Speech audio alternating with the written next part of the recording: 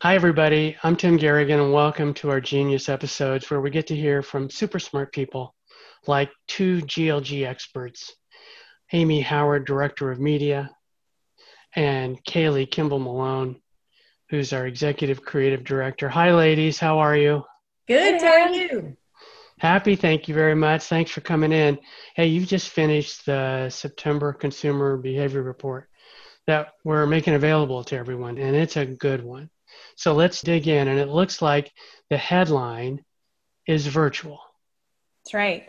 One of the big trends, not surprisingly, is that we're seeing the impact of virtual schooling on consumers. So, with a significant percentage of US citizens adopting virtual school with their kids, we're really seeing the impact.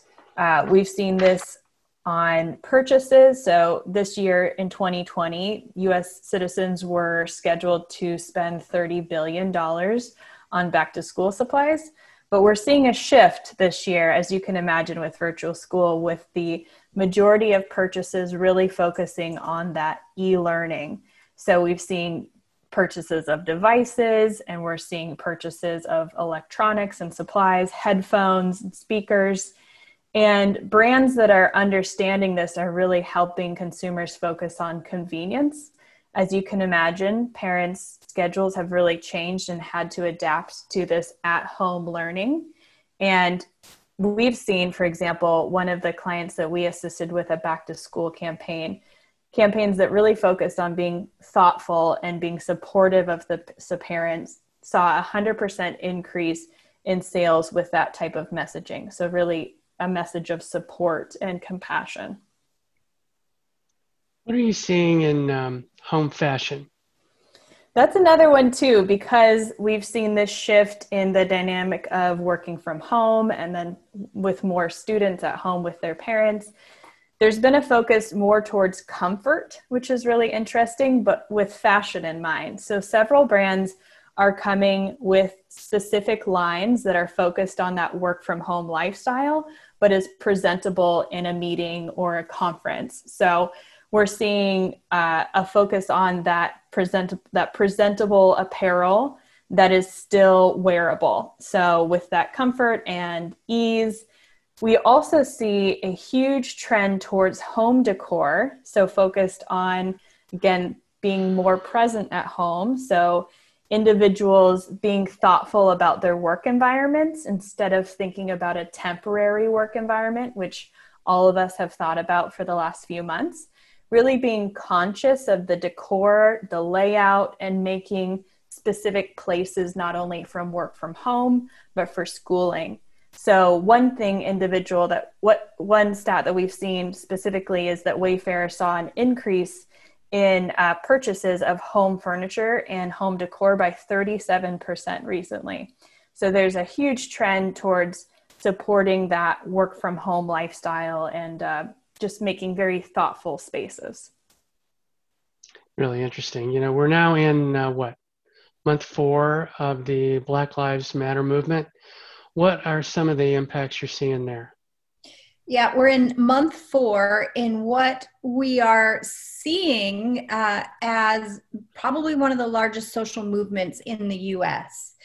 We're seeing that commitment that companies have made move from kind of signaling through social media posts to real action.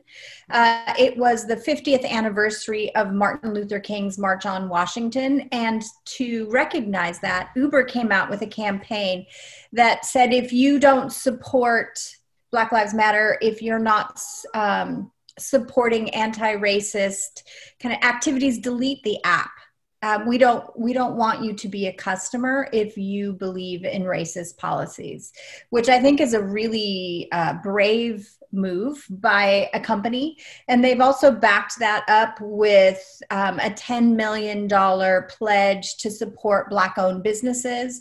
And they even are going further to support Black-owned businesses with zero delivery fees for Black-owned businesses, so restaurants or other companies. So they're really going all in. We're seeing Ben and Jerry's, which has a history of social and economic justice. That's just their brand value.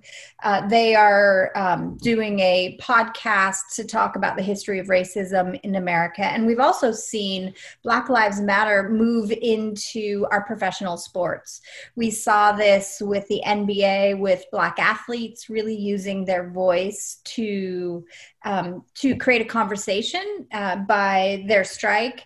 And we saw that there was a commitment to use the stadiums for polling places. We see that with the NFL, and then also with Naomi Osaka, who just won the US Open, also really committing to using her voice to support Black Lives Matter and kind of some of these commitments here. So we're just seeing a continued commitment and focus on this from brands.